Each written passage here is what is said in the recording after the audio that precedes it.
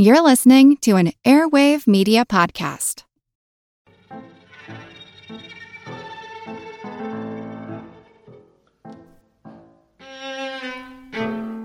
In 1935, on Long Island, New York, an employee of Frank Buck's Jungle Camp Animal Park left a plank of wood across the moat surrounding an enclosure of rhesus monkeys when he went in.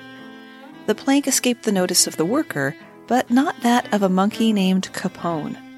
In an arguable case of nominative determinism, Capone broke the rules and escaped. He not only escaped, he took over 170 of his countrymen with him, out of the park and into the woods. As the troop crossed a set of railroad tracks, the wave of small monkeys chased away a pair of workers and brought the train to a dead halt. My name's Moxie, and this is your Brain on Facts. As a longtime foreign correspondent, I've worked in lots of places, but nowhere as important to the world as China.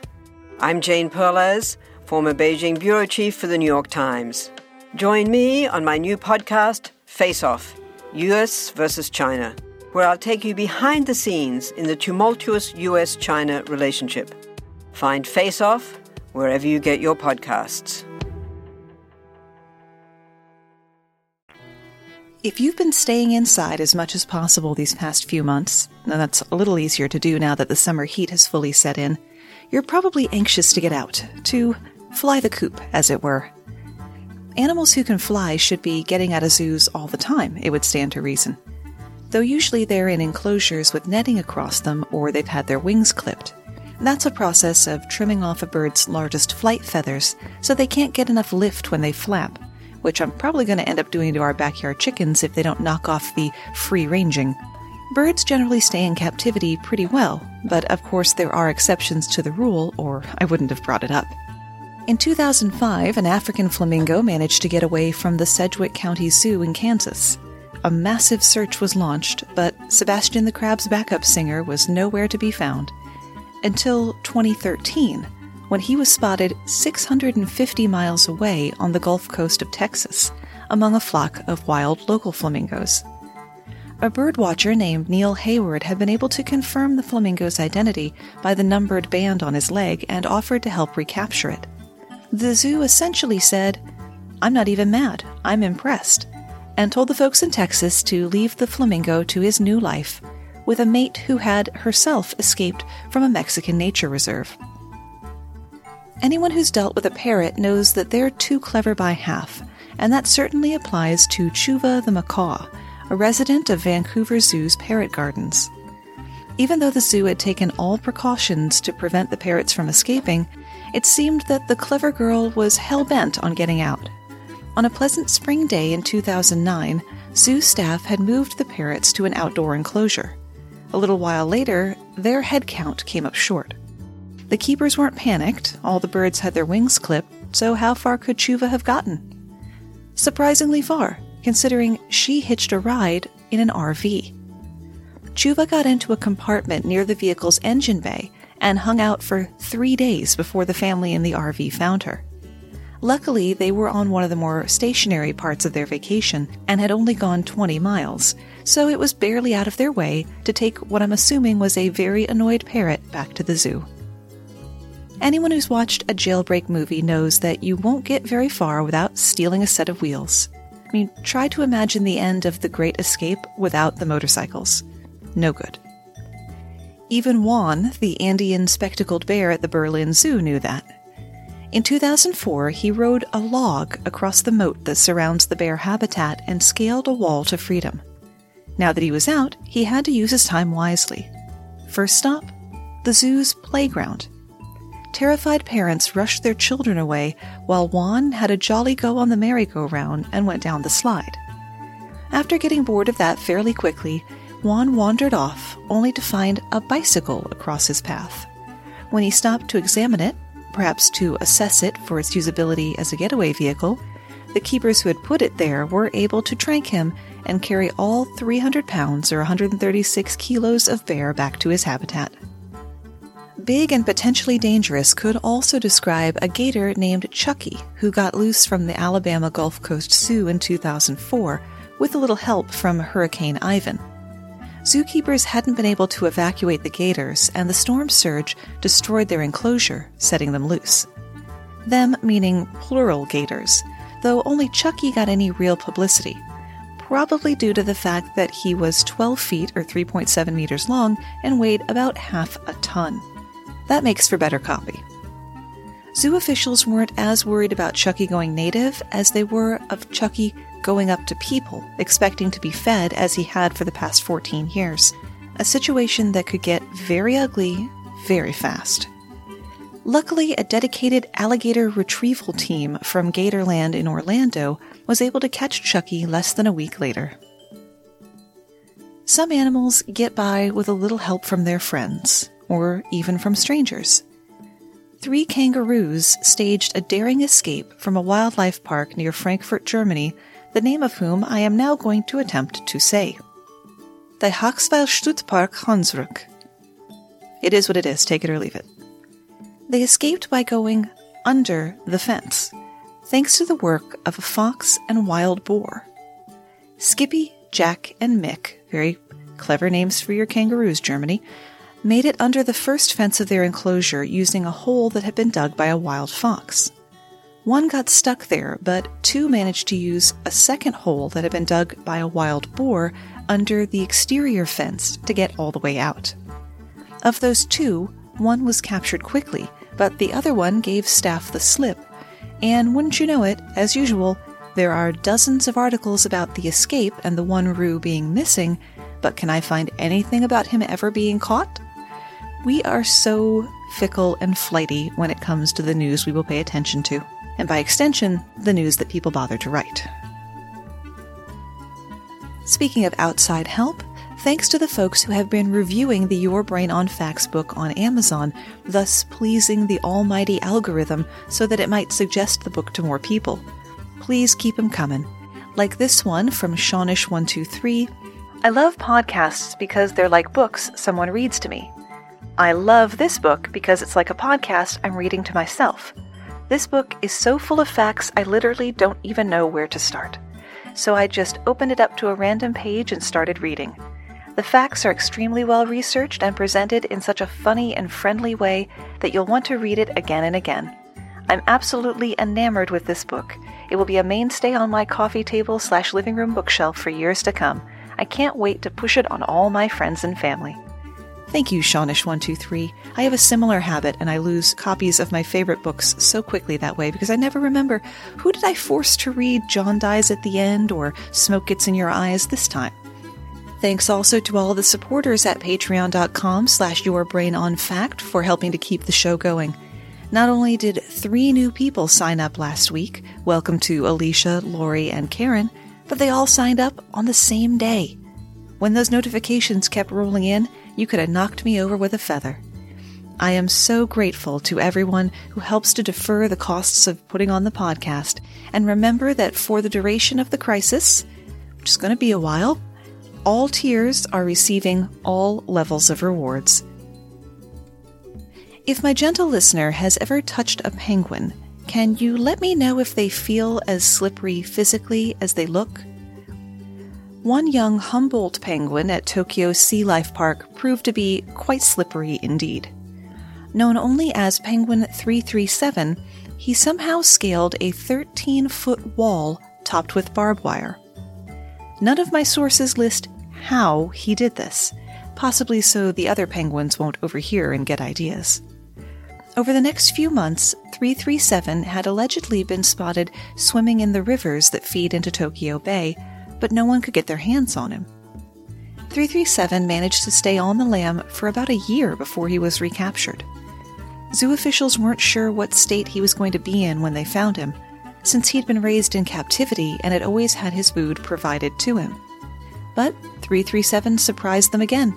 He was the exact right weight that he should have been for his age and size, and was in tip-top shape all around. In 1965, a golden eagle named Goldie decided that 5 years of living at Regent's Park Zoo in London had been quite enough, thank you very much, and made its bid for freedom while its cage was being cleaned. Even in the pre-internet days, Goldie became a media sensation and the public ate up the story. For nearly 2 weeks, while Goldie was loose, people bombarded the zoo with calls and letters offering unsolicited advice to the animal experts on how to best catch the rogue eagle. A crowd of roughly 1,000 people gathered to watch the eagle's keepers, police, and firefighters, and even a BBC reporter attempt to catch the bird.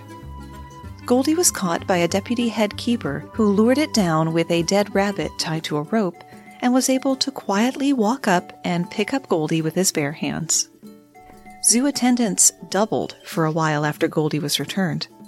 There are no reports of such hoopla when Goldie got loose again later that year and was recaptured after only 4 days. Bonus fact, there are 60 species of eagle in the world, only 2 of which are native to North America: the bald eagle, the national bird of the United States, and the golden eagle, the national bird of Mexico. While Goldie was out, he did what predators do, snatching a duck out of someone's garden and even trying to make takeaway of 2 terriers. Remember, captive does not mean tame by any stretch of the imagination. A similar scenario played out with a young male jaguar at the Audubon Zoo in New Orleans in 2018. The jaguar, named Valerio, got out of his enclosure under cover of darkness and basically found himself loose in a buffet. The staff found and tranquilized Valerio within an hour of discovering him missing the next morning. That's probably about the same time they found 5 alpacas, 2 foxes, and an emu that had been properly jaguared. No humans were injured by the jaguar, although the circumstances of the escape sparked a fair bit of concern at what could happen. The jaguar jungle is right next to the children's play area. Zoo officials insisted the facility was safe for the public, though they wouldn't say how the apex predator got out to take out every alpaca that they had. Officials also chose not to euthanize Valerio because he was just doing what wild animals do. For escapes with a bit more sophistication and usually less carnage, we need only look over to the next branch of the evolutionary tree, to great apes, chimpanzees, and other primates. Like us, they're able to learn new skills by watching others, even when we don't think they're watching. Such was the case with a keen-eyed orangutan named Fu Manchu at Henry Dorley Zoo in Nebraska in 1968. Keepers found Fu Manchu and other orangutans were out, but they were able to coax them back in. They assumed someone had accidentally left the cage door open, so they made doubly sure that it was closed properly. But Fu Manchu escaped again. And a third time. It was after that third jailbreak that something caught the handler's eye. A little speck of light, a glint off a piece of metal wire that Fu Manchu was keeping under his lip. Just as he'd seen the staff use keys to open the cage, Fu Manchu picked the lock. The staff confiscated the wire and made sure there was nothing else in the enclosure that Fu Manchu could use to try for escape number 4. With Wired Science, you can geek out all you want.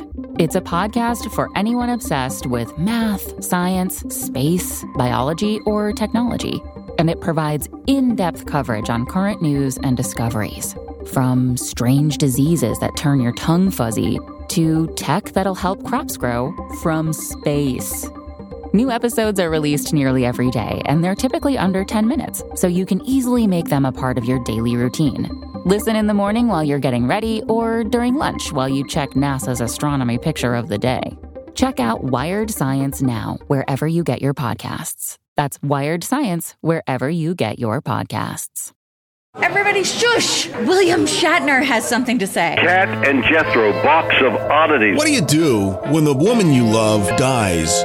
Well, of course you dig her up and you live with her. Aww. The show examines weird things. There are plenty of old photographs from this time period of children out in the streets playing in and among the dead horse carcasses. Oh, I miss those days. Things used to be so much simpler. Cat and Jethro. Then there's the urine wheel, which sounds like a really bad game show. Thing done weird things. Wheel of urine! Cat and Jethro, Box of Oddities. That is really mysterious. Join Cat and Jethro Gilligan Toth for the strange, the bizarre, the unexpected, as they lift the lid and cautiously peer inside the Box of Oddities. The Webby Award-winning Box of Oddities podcast from Airwave Media. Down in Adelaide, Australia, a 27-year-old orangutan named Carta did Foo one better. She had to contend with an electric fence, so she used a stick to wrap the wires around each other to short-circuit the fence before piling up more sticks to be able to climb out. A zoo spokesman said, "She climbed over those disabled hot wires, built up a mound of leaf litter, and used a branch to climb out of the exhibit and onto the surrounding wall." Carta was only free for about half an hour before letting keepers lead her back in. She seemed to realize that she was somewhere she wasn't supposed to be, and never went within yards of any visitors, though they did have the zoo evacuated as a precaution. Carta's keepers think she might have gotten out to look for her mate, Pusung, who had passed away a month earlier. A silverback gorilla named Kumbuka got free from his enclosure at the London Zoo in 2016 in what seems like a lucky break for him and big trouble for the performance review of one of the keepers. The zoo refused to reveal much information about the incident, but they did say that the gorilla did not smash any glass or force its way out of the enclosure. And if that isn't code for someone left the door open, I don't know what is. Despite the description of Kumbuka as a gentle giant, visitors were ordered to take cover in buildings after the 400-pound or 184-kilo gorilla had escaped. The situation was quickly resolved. Kumbuka was tranquilized and returned to the enclosure in under half an hour. Silverback gorillas are incredibly strong, empirically having the strength of 10 men. But thankfully, Kumbuka never left the staff-only areas. The only casualty of his escape was the loss of 5 liters of blackcurrant juice concentrate that he drank in a service corridor. If you're researching zoo escapes, especially those of the primate variety, there is one name that comes up again and again: Ken Allen. It's a bit like the tiger named Richard Parker from The Life of Pi. And to tell us all about the escapes of Ken Allen the orangutan are my friends from the podcast Life, Death, and Taxonomy. Thanks, Moxie. This is Carlos and Joe from Life, Death, and Taxonomy, your 30 minutes of interesting animal info. We love talking about fascinating animals, and we have a doozy for this one. Consider one Ken Allen, a hunk of a man. Actually, he was a 250-pound male Bornean orangutan that lived a not-so-peaceful life at the San Diego Zoo back in 1985. He was named after 2 zookeepers, Ken Willingham and Ben Allen, Ken and Ben, who saved him from his mother who was trying to smother him. Ken was a nice and easygoing ape under surveillance. Aren't we all? But when no one was looking, old Ken went to work. Even as a hatchling, he would unscrew the bolts from his cage at night to play around in his nursery, before getting back in before morning and reassembling his cage. But that was just the beginning.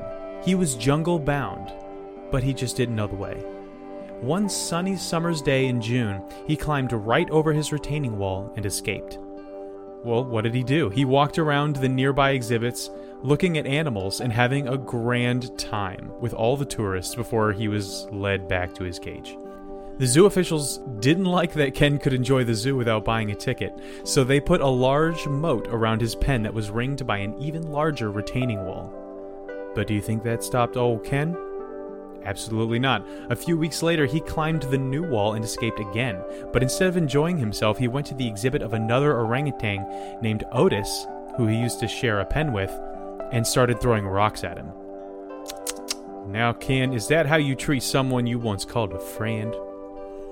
Later, when enclosed with a female orangutan named Vicky, Ken found a crowbar that some zookeeper had left behind, tossed it to Vicky, and she pried open a window to let Ken out.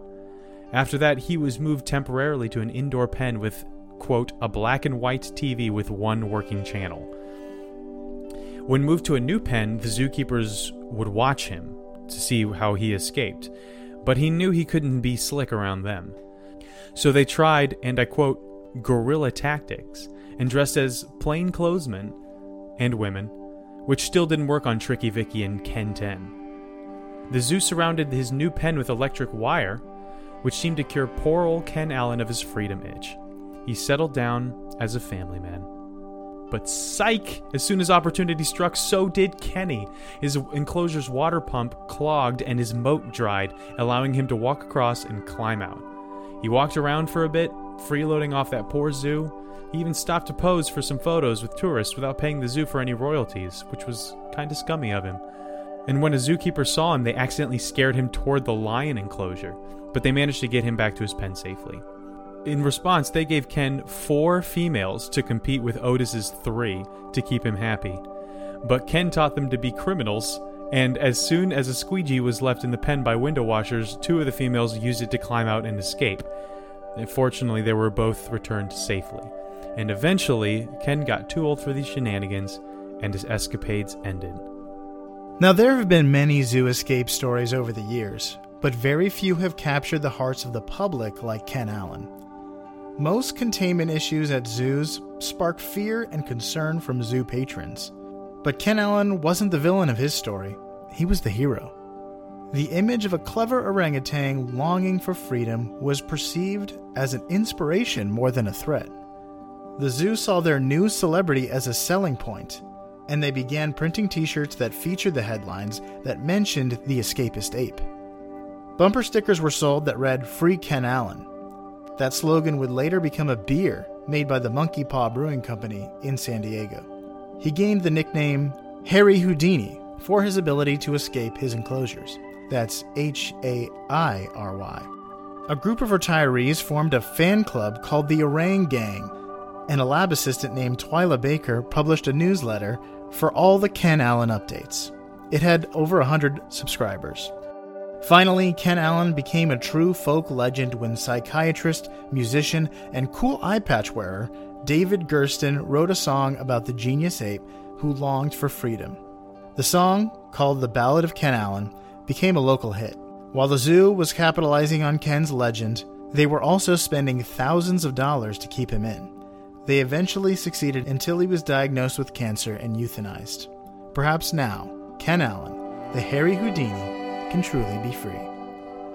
Thanks for having us, Moxie. Listeners that would like to hear more animal info can check out Life, Death, and Taxonomy on ldtaxonomy.com or wherever you get your podcasts. Thanks, y'all. Of all the animals I don't want getting out of their cage, an Egyptian cobra would be high on the list. So I'm glad I wasn't in the Bronx in 2011 when one went missing for the better part of a week. A citywide manhunt, or snake hunt, was underway. Luckily, the cobra had only gone a few hundred feet over the course of those 6 days. As it happened, though, the snake's escape was a big topic of conversation among New Yorkers. One person even began a hugely popular Twitter account for the snake that began with the opening line, "I want to thank those animals from the movie Madagascar. They were a real inspiration." And one of the last tweets from the Bronx Zoo Cobra account, "Oh, this isn't over. Tomorrow is going to be big. This has only awakened the sleeping Bronx Zoo Cobra Nation. Tune in tomorrow. You'll have never seen this coming." Social media plays a part in zoo escapes, as it does everything else these days. In 2016, the hashtag Capybara Watch was trending after a pair of capybara, soon to be known as Bonnie and Clyde, got away from the staff of the High Park Zoo in Toronto during a transfer. For those who don't know what a capybara is right off the top of your head, picture a cross between a guinea pig and an actual pig, but really, really cute and super chill. The furry duo made international headlines and evaded the law for nearly a month before they were caught in traps and taken back. Social media can be useful in escaped animal situations by spreading the word and helping find the animals. But people being what they are, i.e. the reason we can't have nice things, some have used social media to fabricate tales of animal escapes, amidst the recent Black Lives Matter protests, no less. People aren't anxious enough in the minds of the trolls, who think it would be nifty to also say there are gigantic escaped animals on the loose. A picture of a hippo that got away from a traveling circus in Spain in 2016 was recaptioned "Loose on the Streets of Chicago." A picture of a giraffe next to 2 cars in a safari park is claimed to be on the streets of Minneapolis. The Alameda County Sheriff's Office even fell for one of these, or at least the person in charge of their Twitter account did. They posted, "Reports of a tiger on the loose. If you see it, call 911 at 10:40 p.m. And at 10:52, tigers are all accounted for at Oakland Zoo. They checked. Next time, maybe call the zoo first, then tweet." Of course, nothing new under the sun. Zoo escape hoaxes aren't a modern invention. Another awful calamity the intellectual department of the New York Herald let loose upon the public. So proclaimed the Daily Graphic on November 13th, 1874. Because on November 9th, 1874, the Herald, one of the most widely read and highly awarded newspapers of the time, published a front-page article claiming that the animals had escaped their cages in the Central Park Zoo and were rampaging the city. A lion had broken into a church, a rhinoceros had fallen into the sewer, 49 people were already dead and 200 more injured as the police and National Guard heroically tried to fight the beasts. It was a bloody and fearful carnival, the article despaired, and the animals were still on the loose. It was pandemonium, though no pandas were reportedly involved. Many readers panicked when they read the article. However, those who did should have read the whole thing. At the end of the article, it stated, in literal small print, that the entire story given above is a pure fabrication. So our modern tendency to read the top of something and immediately overreact to it, that isn't new either. The Orson Welles of this furry War of the Worlds scenario was one Thomas Connery, an editor at the Herald, who confessed to a Harper's Weekly reporter nearly 20 years later that the hoax had been his idea. He insisted that the owner of the Herald, James Gordon Bennett Jr., was blameless, but many believe Bennett must have at least given Connery the go-ahead. Connery claimed the idea came to him after he witnessed a leopard almost escape while being transferred to its cage in the Central Park Zoo, then called the Menagerie. Connery was concerned about the state of the zoo and its infrastructure. He thought of writing a stern column scolding the zookeepers, but decided he needed something with a little more razzle-dazzle to get people to notice. A harmless little hoax with just enough semblance of reality to give it a salutary warning. It's how he describes it.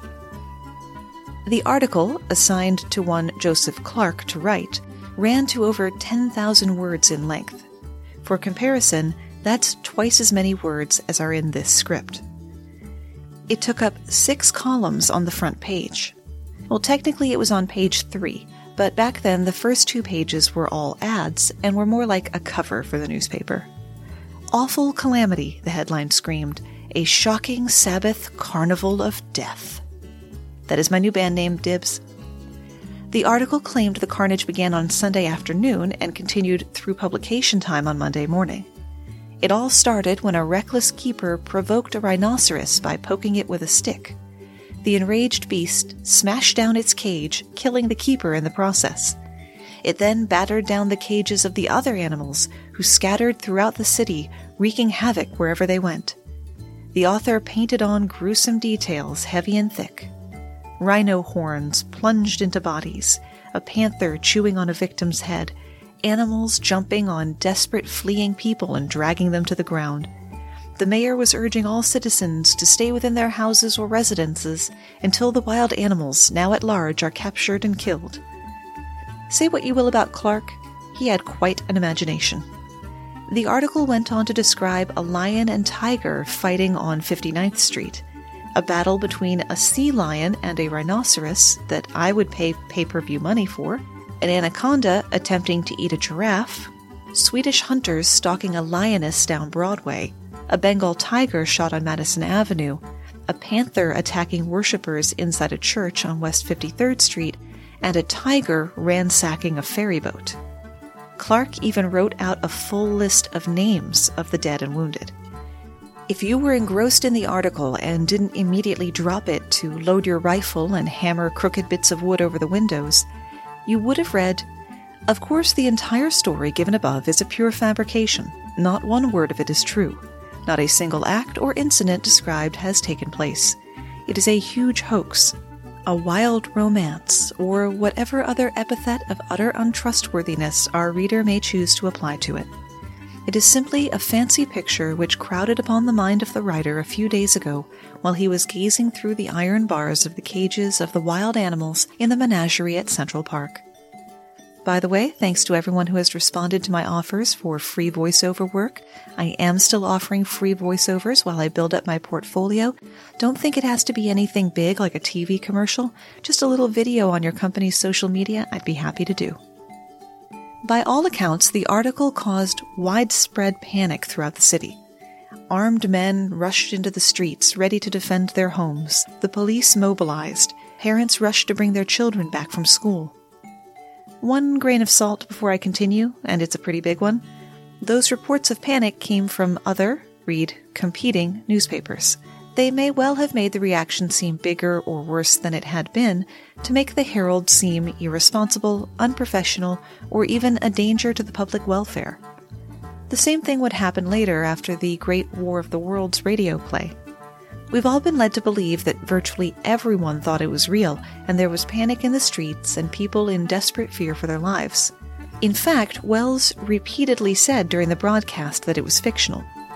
The reports of widespread panic come from newspapers, a medium at the time afraid of the upstart radio industry and what its popularity could mean for them. So other newspapers across the state and across the country quickly and unanimously denounced the hoax. The Galveston Daily News wrote, "To be in keeping with this enterprise, the Herald should bribe a keeper to let loose a lion or two upon occasion, so as to bring up that journal's prophetic record. Bennett had better recall Stanley, the man who found Dr. Livingston, from the interior of Africa. He is the crack lion shot of the Herald establishment and should be at home to protect it." The New York Times, while admitting that the animals in Central Park are confined in, quote, "the flimsiest cages ever seen," described the article as an intensely stupid and unfeeling hoax, and printed letters from readers claiming to have been terrified by the story. They also reported a small angry mob descending on the district attorney's office to demand that something be done, though no charges were ever brought against anyone at the paper. The Herald's response was unrepentant, claiming to have been surprised at the reaction. Essentially, it was just a prank, bro, the last refuge of the truly unfunny. By way of apology, they simply inserted a short article into the next issue titled "Wild Beasts," urging that safety precautions at the zoo be improved. Basically, the article that would have been written in the first place. The public was not best pleased with this apology, yet the Herald did not report any drop in circulation as a result of the hoax. In fact, it probably gained subscribers for every subscriber it lost, people who didn't want to miss the next bout of wild nonsense. And that's where we run out of ideas, at least for today. But back to Long Island. The rhesus monkey escape could have been a lot worse. There were over 500 monkeys in that enclosure, so the worker who forgot to remove the plank behind him was able to stop 3/4 of them from getting out. Monkey sightings were reported from 2 counties, primarily from homeowners finding monkeys in their yard and fruit stand owners being hassled by hungry primates. At dusk the first evening, 30 monkeys returned to their home on their own. The rest trickled back in slowly over the next few weeks, after owner Frank Buck publicly promised a free season pass to the park to anyone who caught and returned a monkey. Remember, you can always find the script and the source material at yourbrainonfacts.com. Thanks for spending part of your day with me, and stay safe.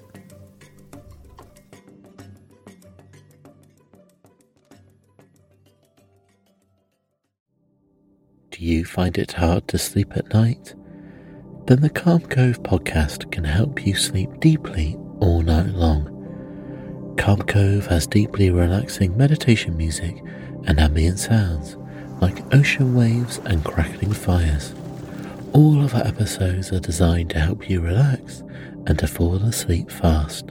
Calm Cove is brought to you by the team behind Sleep Cove, the sleep podcast that consists of spoken word hypnosis, meditation, and stories. So if you want to listen to a beautiful soundscape tonight, search for Calm Cove on Apple Podcasts or Spotify and see how we're helping millions of people relax and go to sleep every night.